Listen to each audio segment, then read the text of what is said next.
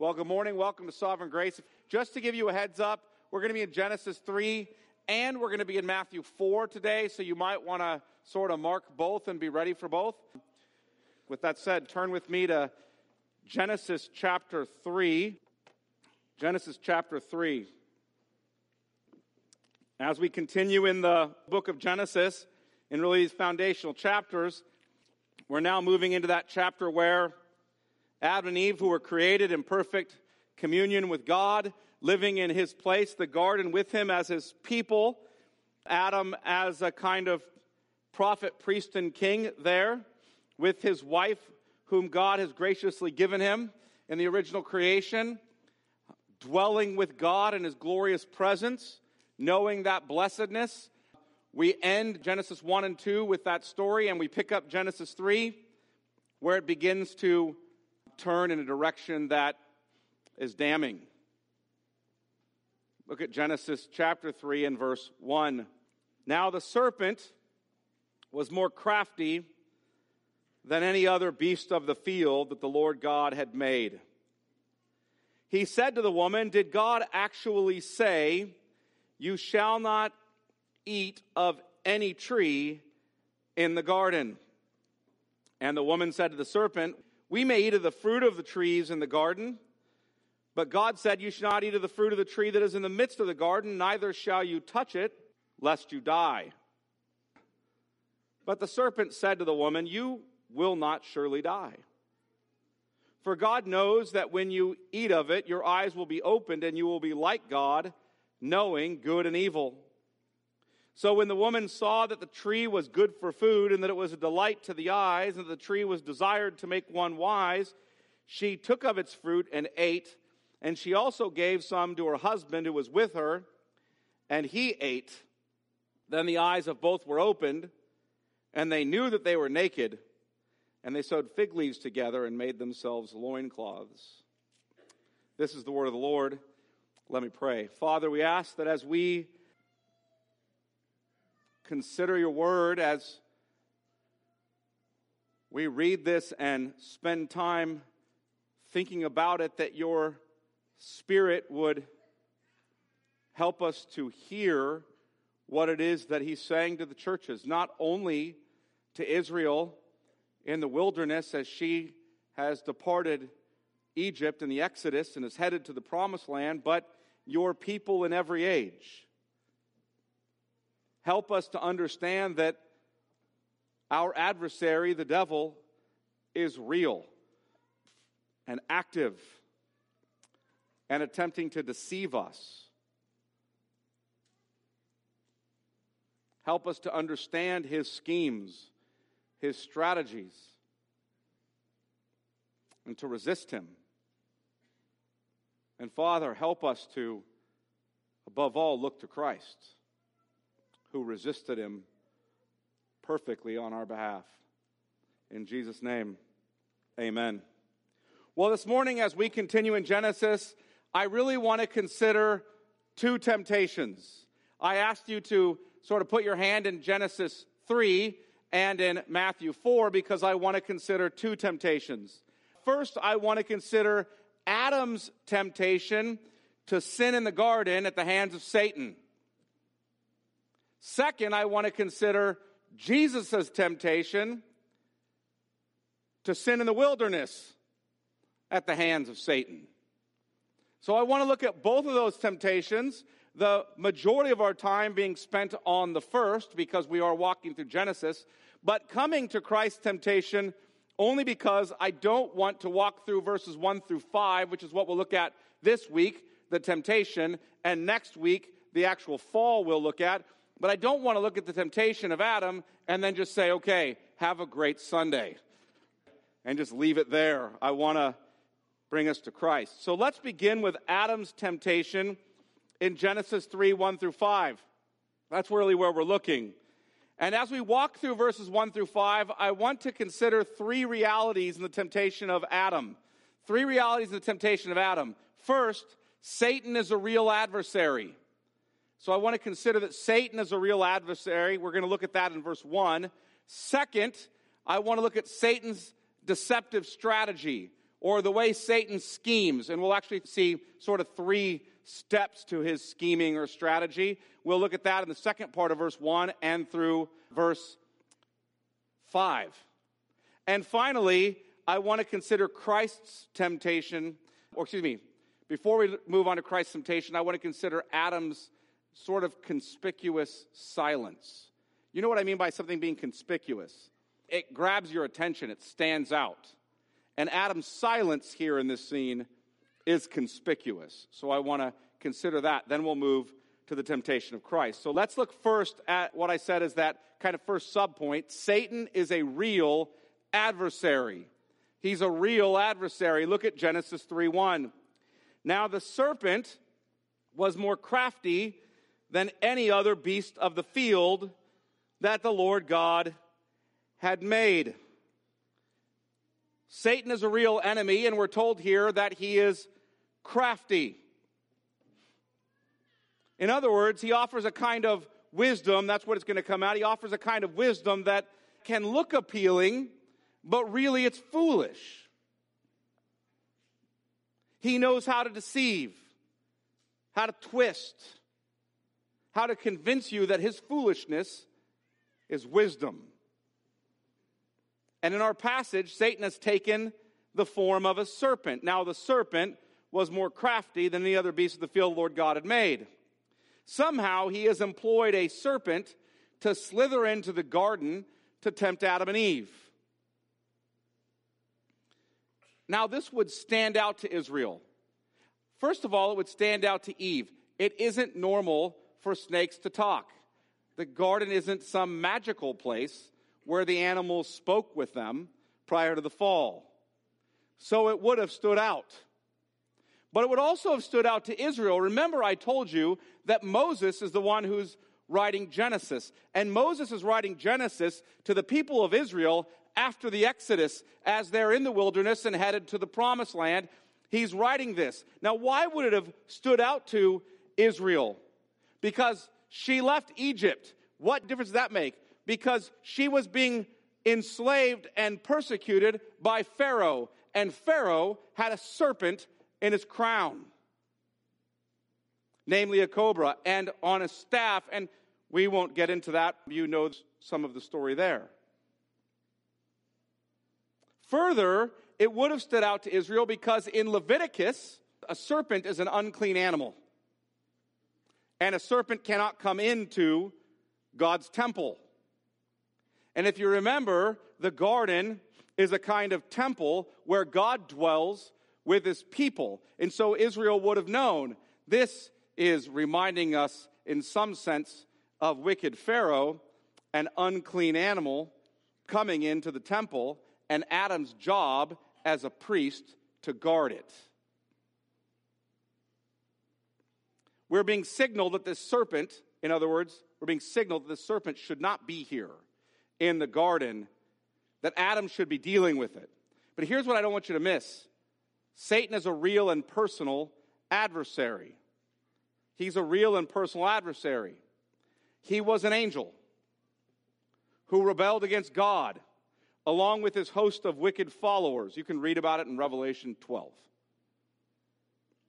And Satan was thrown down from heaven by Michael, the archangel, and the other holy angels. He is called in Revelation 12 the great dragon, or that old wicked serpent. That's how Satan's referred to in Revelation 12:9. He is the tempter. Jesus refers to him as the father of lies. He is the accuser of the brethren. In Zechariah 3, he is the one who seeks to steal and kill and destroy. And as believers, we are at war with him. His war is largely a truth war. Yes, Satan and his demons are spoken about as powerful and wicked beings. They are, and they're real. In Scripture, we see demons doing things like causing weather events, striking people bodily, inhabiting people and inhabiting animals. We see them manipulating human kings and kingdoms to oppose God's people, blinding the minds of unbelievers, lying to and spreading false doctrine among believers, and tempting people to sin. I mean, there's more activity, but that gives you some idea. Satan's main battle is for our hearts and minds. He will even come as an angel of light to do so. Satan comes to twist and contradict God's word in order to confuse and harm Christ's bride, the church. He blinds the minds of unbelievers to keep them from seeing the light of the gospel of the glory of Christ. 2 Corinthians chapter 4. He leads weak people like us into all manner of error and sin and wickedness. When you look around at the nations, those nations that are being listed in Psalm 2, of which every human nation is one, those nations that plot against God and his anointed in vain, when you look around at them and you see their wickedness, do not be deceived. It is as demonic, as satanic as you think it is. Don't get me wrong. As those who are guilty and corrupt in sin, our sinful flesh is a real problem as well. It's a real problem as well. And we'll press into that a bit more as we go along. Not today, but in this series. How do I distinguish my own flesh from Satan's temptation? To some degree, I'm going to tell you an experience you probably can't. But please don't be lulled to sleep by this kind of naturalistic, materialistic philosophy that pervades our land, that makes you underestimate that Satan is prowling around like a roaring lion seeking someone to devour. He is. He's real, and he's out seeking people to devour. That leads to my second point regarding reading to Satan's strategy. Satan is a real adversary, and Satan has a kind of deceptive strategy. Now, Matthew Henry, one of the Puritan commentators, is really helpful in this passage. And he says that we see three parts of Satan's strategy in Genesis 3, and those three parts continue to this day. And I think he's right, and so I want to look at the three parts of Satan's strategy that we see. The first one is that Satan questions, here's the first strategy Satan uses. Satan questions God's word. And most specifically in this passage, he doesn't just question God's word, but he questions whether something really is a sin. Questions whether it's really a sin. So look at Genesis 3:1 again. And we're really looking at the second part of 3:1. He said to the woman, "Did God actually say, 'You shall not eat of any tree in the garden'?" Satan begins by questioning God's word and really twisting God's word. In doing so, he's questioning God's character. In other words, here's essentially what he's asking Eve. Is God keeping good from you? Is he one who really has provided well for you, who's with you and is good to you, that you can trust? Did he really say? Did he actually say? He's trying to convince Adam and Eve that God is unreasonable, and this is the overall passage I'm getting at, unreasonable, unloving, and stingy in some way. God's not really good. He's keeping something good from you. Here's Eve's response. It's interesting. Let's look there. Verse 2. And the woman said to the serpent, "We may eat of the fruit of the trees in the garden." See, we may eat of the fruit of the trees in the garden. You've got this incorrect. We may eat of the fruit of the trees in the garden. God said that. But God said, now pay attention to this language, "You shall not eat of the fruit of the tree that is in the midst of the garden, neither shall you touch it, lest you die." Now this is interesting because, we'll put it this way, Eve is dropping an emphasis, and she drops the emphasis in two ways. Actually, twice she drops an emphasis that you find in Genesis 2:16 and 17. So before we go on, look at Genesis 2:16 and 17. because God has told them about these trees. And he had told them in verse 9 that they could eat of any tree. But look at verse 16. And the Lord God commanded the man, saying, you may surely eat of every tree of the garden. That comes up. God has made you these trees. You may surely eat of every tree of the garden.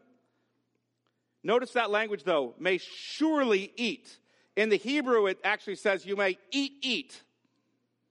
It's emphatic. You may certainly eat. You may surely eat of every tree of the garden. But of the tree of the knowledge of good and evil, you shall not eat.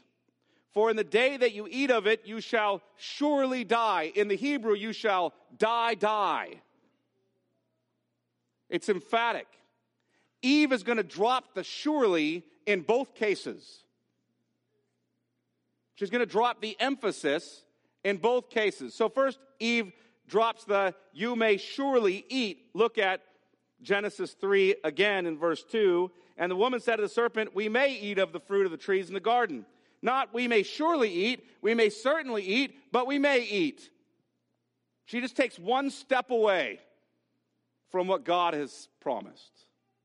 One step away from what God has promised.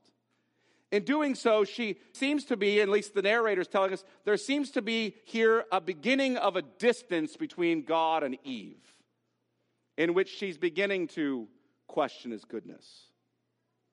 Now look what it goes on, really his bountiful provision.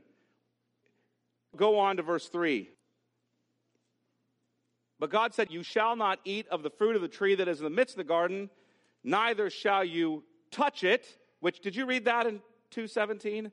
No, neither shall you touch it is not there, lest you die. Now here she drops something. It's not, you will surely die, lest you surely or certainly die. It's lest you die. She's dropped one again. It sounds like this. Well, he did say we can surely eat, has been exchanged for, well, we can eat. God has given us this amazing bounty, kindly and graciously. He's given us all this, and he said, we can surely eat it. That's been transitioned to, yeah, we can eat it. The prohibition that's added, nor shall you touch it, and the dropping of the other die seems to be changing the story a bit as well. Moses seems to be indicating us that Eve is buying into Satan's lie. She's beginning to believe that God is a restrictive miser who keeps good things from his people. And what's interesting is she's beginning to question that God is really one who will, in holiness, judge. She's dropped that certainly die to, yeah, we'll die. Well, he did say we could die, has been exchanged for, God said we will surely die. We will certainly die, for he is a holy and just God who will not let sin go unpunished. That's the implication of Genesis 2:17. She's just minimized that. Matthew Henry tells us what's happening here. Here's what he says. Satan teaches men first to doubt and then to deny. He makes them skeptics first, and so by degrees makes them atheists. Friends, this is how Satan begins every temptation he brings your way. He causes you to doubt God's character and God's word. He makes you into a skeptic first. That sure looks good for me.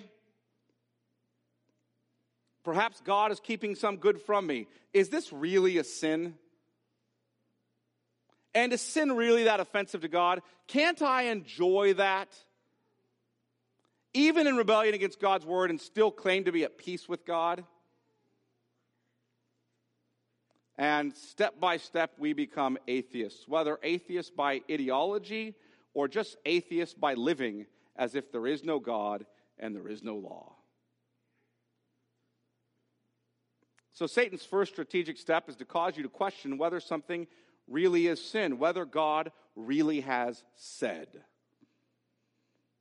His second step in his strategy is that Satan denies that there's any real danger in sin. That there's any real danger in sin. So look at verse 4. But the serpent said to the woman, you will not surely die. Interestingly, Satan quotes Genesis 2:17 properly with surely die or die, which Eve doesn't, but he negates it and says it's not true. You won't die. You won't surely die. Satan questions God's holy judgment. He denies that they'll suffer the penalty of death. Think of the scene. Satan rebelled, and yet he's not dead. You won't die either. You won't die either. Now, as we move through Genesis 3, you're going to see that they're misunderstanding what's being said about death here. And that's going to become clearer. It's going to be death in three kinds of ways. There's going to be spiritual death. There's going to be physical death. From dust you came, to dust you shall return. And there will be eternal death, the second death, the death of judgment in hell. And we'll look at that as we go through Genesis 3. But Satan's move here is clear. Here's what he's basically saying. There's no sting in my tail. There's no poison in that fruit. There's no consequence in sin. There's no justice in God. If you buy the lie that sin will not have consequences, a lie told by the false prophets, a lie told by Satan, a lie told by your own heart to you, then you will likely fall into that sin. Hey, what can this sin really hurt? How can a little soft pornography really cause me any problems? I mean, this smut is in all the shows now. What am I supposed to do? Watch less television? That seems unreasonable. If I click on that clickbait telling me to check out some scantily clad man or woman, what trouble will that really cause me? It's just a quick look. If I cross a couple lines in a dating relationship, especially when I think I love this person and I'm committed to them, how can that really be harmful? See, if I enjoy this woman's attention or this man's attention at work, who I'm somewhat attracted to, and I like the way they pay attention to me, but I'm not pursuing an affair. I'm just enjoying a little bit of their attention and their flirtation. What's the problem? How can that hurt? I'm just enjoying someone's company. I'm not saying don't have opposite sex friends. You know exactly what I'm saying because you understand when the line's being crossed in your own heart and mind. You might justify it as long as the day is you might justify it. But you know what's happening in your heart and mind. If I drink a little too much alcohol once in a while, what does that really hurt? I mean, it isn't a sin to drink alcohol, and I don't drink too much on purpose. No one probably usually does if they're a believer trying to drink responsibly. I realize that in worldliness there are all kinds of people who drink too much alcohol on purpose. But oftentimes you don't, but you still overconsume, and you write it off like it's no big deal. If I skim a little money off my boss, and you might go, well, that's bad to skim money off my boss. I wouldn't do that. How about this? Your boss pays you by the hour. If I skim a little time off of my boss, do something other than what he's paying me to do. You've just taken money out of his pocket, by the way. Or if I withhold a little from the IRS in my reported income, what difference does that make? If I lie to my parents or my friends or my spouse, what's the big deal? Who is it really hurting? If I gossip about this person, or even what I'm saying is true about this person, but I'm withholding just enough information to make myself be the hero of that story, and the other person be the problem, to ensure that people know I'm in the right and they're in the wrong. What's the problem? What's wrong with that? Is it really a big deal? Here's one, young people especially. If I vainly keep posting more pictures of myself on social media, I mean, why do you believe everybody needs to look at you all the time? Why do you believe that? Man, everybody needs to see what I'm doing every day. There's probably a way in which your heart is so curved in on yourself, just in that act alone, you ought to be circumspect. But if I'm vainly doing it, here's how you know, because I'm looking for likes and comments. What do people think about me? How's that harmful to? I mean, everybody's doing it. You know what it does to your heart when people like and comment. If I regularly miss the Lord's Day worship for other matters, particularly for my kids' sporting events, or maybe lately out of fear of a virus, does that really hurt anything?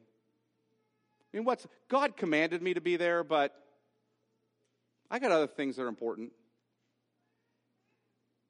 I mean, God is forgiving. Surely he won't judge me for this.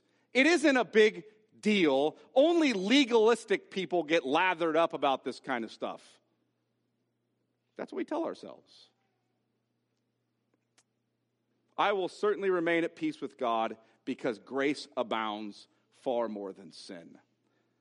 Look, there are plenty of pastors out there who are ready to tell you peace, peace where there is no peace. Yes, where sin abounds, grace abounds all the more. That's true. But if you employ that as a cover for unrepentantly sinning, Paul is clear that you've missed his point. You've missed the graciousness of the gospel. The grace of God in the gospel does not just save sinners from the penalty of sin, it makes us new in Christ and saves us from the power of sin. Here's the point. Little by little, Satan encourages you to sear your conscience, to move further from God, to deny there will be any real consequence until you finally reached apostasy, scandalized your family and your friends and the church and the name of Christ. Folks, no one. I've been doing pastoral ministry for 21 years. Well, I've not yet met the person who says, you know what I want to do someday as a Christian pastor? What? I want to commit apostasy. I'd like to walk away from the Lord in unrepentant sin and wreck my family and wreck my life and be excommunicated by the church. That's what I'm gunning for. No one's ever come to us with that. Ever. The reason it happens is because little by little they start believing Satan's lies. And we tell them, hey, you probably should turn here. And they say, oh, you're just being overboard. Hey, we're watching you journey further away from Christ. Go the other way. Oh, you're being legalistic. You start believing Satan's lies, you will step by step walk away from the Lord. So Satan causes you to question whether something really is a sin. He causes you to question whether sin really has any consequences. And finally, there's one more step in Satan's strategy that brings it all home. Satan asserts that there's a lot of profit in sin. There's much profit in it. It's some good, right? You're always going after some good. The question is whether you actually know what the good is. And Satan's going to tell you, this sin, that's good for you. Look at what he says, Genesis 3:5. Genesis 3:5. For God knows that when you eat of it, your eyes will be opened, and you will be like God, knowing good and evil. Here is the final step of Satan's temptation. This sin and this rebellion is good for you. There's much profit in it. You'll be like God. Now, I'm going to get to this phrase more later in Genesis 3, like God knowing good and evil. But here's what I want you to understand right now. What Satan is telling Eve is that you will be improved in some way by this sin. It will improve your life. You know, my marriage is poor. Mine's not. I'm speaking hypothetically. My marriage is poor. My wife doesn't pay attention to me. She's not that interested in me anymore. I don't find her that interesting anymore. But this woman at work, man, she's something. She gives me the kind of attention a woman should. She's kind. She's interesting. She is, to use language from Proverbs 5, delicious to me. She's good for me. I'm going to pursue that. That's how it looks. This show, it's a little bit inappropriate, but it's not totally over the line. I don't know what you think your line is. Unfortunately, probably not. The bar's probably too low. I mean, you could probably, just slither over the top of it on your belly. But it's just a little over the line. I'm going to watch it. Then you watch your heart get caught up with it. Then you ante it up a bit more and a bit more and a bit more. This is how it happens, folks. It's good for me in some way. I need a little rest and relaxation. I'm tired from work. I'll mindlessly entertain myself and take in whatever garbage Hollywood has to give me. Satan tells Eve you'll be improved. There is, prior to the commission of sin, the lie that tells us we will be bettered by it. Prior to the commission of sin is the lie that tells us we will be bettered by it.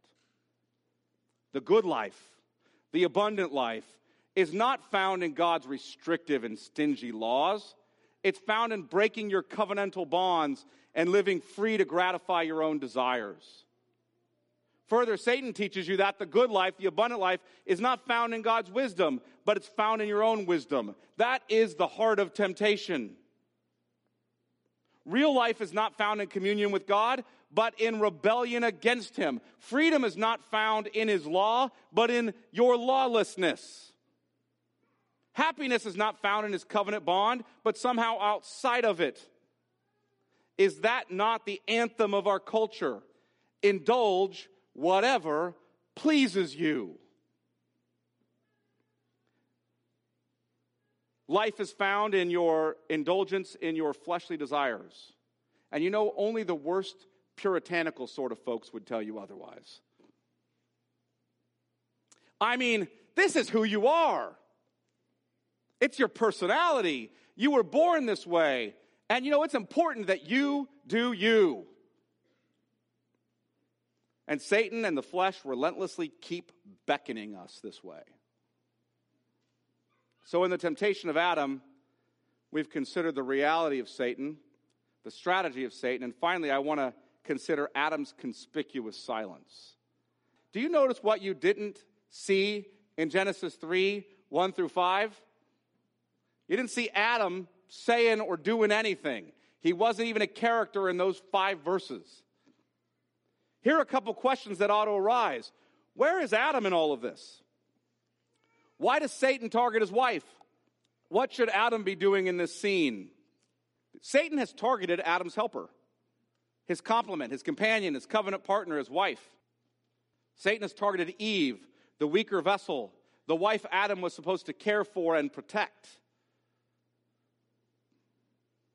As prophet, Adam was to speak the truth to himself, to his wife, and to the serpent. As priest, Adam was to guard the garden from wicked and unclean serpents like this. As king, Adam was to subdue all the creatures of the earth. Satan is attempting to drive a wedge between Adam and his wife and between man and God. Adam should have said, "Get behind me, Satan." Adam should have crushed his head and stopped his wicked mouth. But rather, Adam let him speak and deceive his wife. And here's the question: where is Adam? Well, look at Genesis 3:6. Genesis 3:6. So when the woman saw that the tree was good for food, and that it was a delight to the eyes, and that the tree was desired to make one wise, she took of its fruit and ate, and she also gave some to her husband, who was with her, and he ate. Where was Adam? He was with her.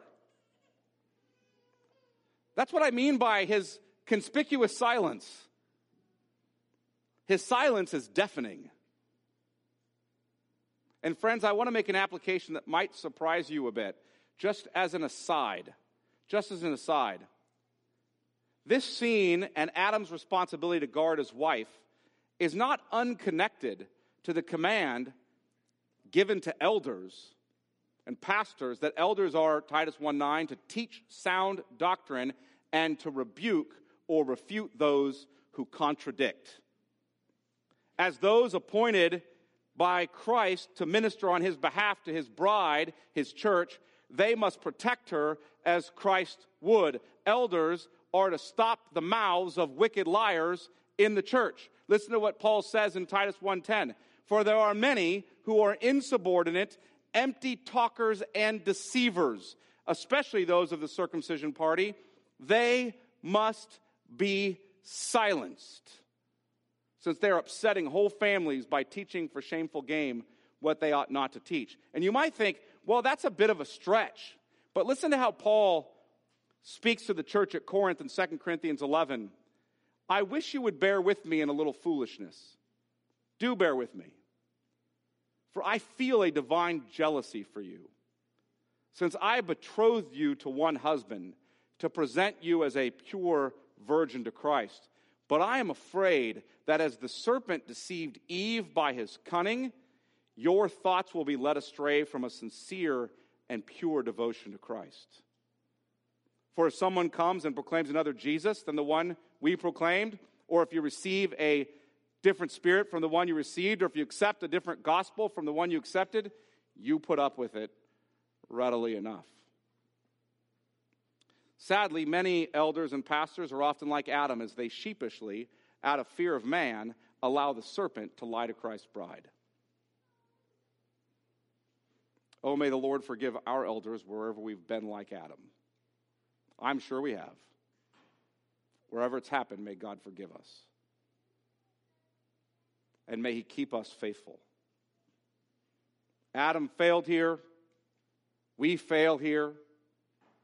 But thanks be to God that our Lord Jesus Christ did not fail here. That leads us to Christ's temptation. Look at Matthew 4.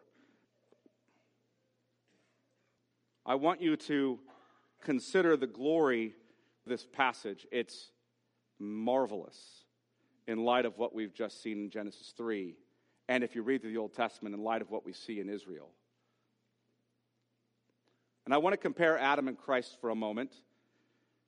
And to some extent, I want to compare Adam and Christ by way of Israel. What do I mean by that? Adam is called the Son of God. Luke chapter 3, verse 38. Israel is called the Son of God. The firstborn son. Exodus chapter 4, Hosea 11:1, and in Matthew 2. Israel is referred to as the Son of God. Christ is called the Son of God. So even as we walk this temptation, we're going to see, I think, a comparison between Adam, Israel, and Christ. Adam failing, Israel failing, Christ succeeding, being faithful. So look with me at Matthew 4:1. Then Jesus was led up by the Spirit into the wilderness to be tempted by the devil. He's being led up by the Spirit into the wilderness to be tempted by the devil. Now, Mark 1:13 adds this note. Don't have to turn there. Just listen. Mark adds, and he was with the wild animals. There's a comparison there between him and Adam, isn't there? And these are the wild animals, and the angels were ministering to him. So Jesus was subduing the wild animals, and the angels were ministering to him. And you hear a comparison with Adam starting up. It's getting going. Jesus is being compared with Adam as the firstborn son of God, Luke 3:38. That's the end of the genealogy before you get to the temptation of Christ in Luke 4. And with Israel as the firstborn son of God, Matthew 2:14. Now look at Matthew 4:2. And after fasting 40 days and 40 nights, he was hungry. Jesus did not eat or drink for 40 days and 40 nights, just like Moses at Sinai. Remember I said there's a comparison with Israel and with Adam. Just like Moses at Sinai. Moses did not do so as he received the covenant, Deuteronomy 9:9, and he did not do so. I want you to hear this. Moses did not eat and drink for 40 days and 40 nights because he was interceding for Israel, because she had committed sin while he was on the mountain receiving the law. Deuteronomy 9:18. So listen to Deuteronomy 9:18. Here's Moses. Then I lay prostrate before the Lord as before, 40 days and 40 nights. I neither ate bread nor drank water. Why? Because of all the sin that you had committed in doing what was evil in the sight of the Lord to provoke him to anger. What was Moses doing for Israel? He was interceding for her friends. What is Matthew indicating to you that when Jesus doesn't eat or drink for 40 days and 40 nights, that he's doing for you? Now look at Matthew 4:3. And the tempter came and said to him, if you are the Son of God, command these stones to become loaves of bread. But he answered, as written, man shall not live by bread alone, but by every word that comes from the mouth of God. The tempter, the slandering enemy, lobs his opening challenge where? At the word of God. If, notice the conditional phrase, if you are the Son of God. Do you hear the conditional clause? If you are. Satan is questioning God's word. Why do I say that? Look at the scene just before. Matthew 3:16. Just go up a couple verses. Matthew 3:16. And when Jesus was baptized, immediately he went up from the water, and behold, the heavens were opened to him, and he saw the Spirit of God descending like a dove and coming to rest on him. And behold, a voice from heaven said, this is my beloved Son, with whom I'm well pleased. And what's Satan's opening challenge? If you are the Son of God. Now let's look at the first temptation and Jesus' answer. Look back at verse 3 and 4 again. If you are the Son of God, command these stones to become loaves of bread. But he answered, it is written, man shall not live by bread alone, but by every word that comes from the mouth of God. The first temptation of Christ is to make bread and eat it to satisfy your own hunger. The Lord, I don't know if you're aware of this, it's pointing us to us by what Jesus cites from. The Lord tested Israel with hunger to see if she would trust him in his promises and his word. We read about it in Exodus 17. I'm not going to have you turn there. Do you believe I'm good? And do you believe I'll provide for my people? That's the test. Do you believe I'm with you and I'm good? Now, Israel often complained in the face of such hunger, and they ceased trusting God's good word. They ceased trusting that God is good. Adam and Eve are doing the same thing when they fail to believe that God has provided for them, that his word is to be trusted, that God is not withholding some good from them. In contrast, Jesus trusts God's word. That's why he says, man shall not live by bread alone, but by every word that comes from the mouth of God. Now let's look at the second temptation, Matthew 4:5-7. Then the devil took him to the holy city, that's Jerusalem, and set him on the pinnacle of the temple, and said to him, if you are the Son of God, throw yourself down, for it is written, he will command his angels concerning you, and on their hands they will bear you up, lest you strike your foot against a stone. Jesus said to him, again it is written, you shall not put the Lord your God to the test. This is interesting. Here's the temptation. Do you really believe God is good and he's with you? He's with you and he's good. Why do I know that? Israel had failed to trust God's care for her. She had failed to believe that God was with her and he is good. In that scene in Exodus 17, they're without water that I was pointing to. And they're thirsty and they complain against the Lord. And Israel actually tested the Lord there, put the Lord to the test, and charged the Lord with being absent when this was said. Listen, this is a phrase right from Exodus 17. Is the Lord among us or not? Israel did not trust that God was among them and that he would care for them. Thus, Jesus quotes from Deuteronomy 6:16, where Moses is telling the second generation of Israel, don't be like your fathers. Pointing out that he will not test the Lord. Jesus will not test the Lord as Israel did. That's why he's quoting that. He knows the Lord is with him. Now, I can't pass by on one interesting note. If you notice the quotation, he will command his angels concerning you, and on their hands they will bear you up, lest you strike your foot against a stone. Satan is actually quoting, and rightly about the Messiah. He's quoting from Psalm 91, verses 11 and 12. He's quoting from there about the Christ. I mean, in this sense, Satan's got his hermeneutic somewhat correct. He knows the passages about the Christ. However, he omits 91:13. And it's an interesting omission. I just want you to hear it. Listen to verse 11, 12, and 13. You'll hear where he's quoting, and you'll hear what he leaves out. For he will command his angels concerning you, the Messiah, to guard you in all your ways. On their hands they will bear you up, lest you strike your foot against a stone. Satan quotes all that, but listen to what he leaves out. You will tread on the lion and the adder, the young lion and the serpent you will trample underfoot. Unlike Adam and Israel, Jesus will smash or crush the serpent's head. And in this scene, he's beginning to do just that. He's beginning to do just that. Look at Matthew 4, 8 through 11. Last temptation, his third temptation. Again, the devil took him to a very high mountain and showed him all the kingdoms of the world and their glory. And he said to him, all these I will give to you if you will fall down and worship me. Then Jesus said to him, begone, Satan, for it is written, you shall worship the Lord your God, and him only shall you serve. Then the devil left him, and behold, angels came and were ministering to him. The third temptation is basically, worship me, and I'll give you all things. Change the Lord to whom you have allegiance. That's fundamental to what Satan is coming to Adam and Eve with. Change the Lord to whom you will have allegiance. Jesus replies with Deuteronomy 6:13. You shall worship the Lord your God, and him only shall you serve. Israel was supposed to heed the Shema. Hear, O Israel, the Lord your God, the Lord is one. And they were supposed to know that you shall worship the Lord your God, and him only shall you serve. But sadly, Israel chased after false gods.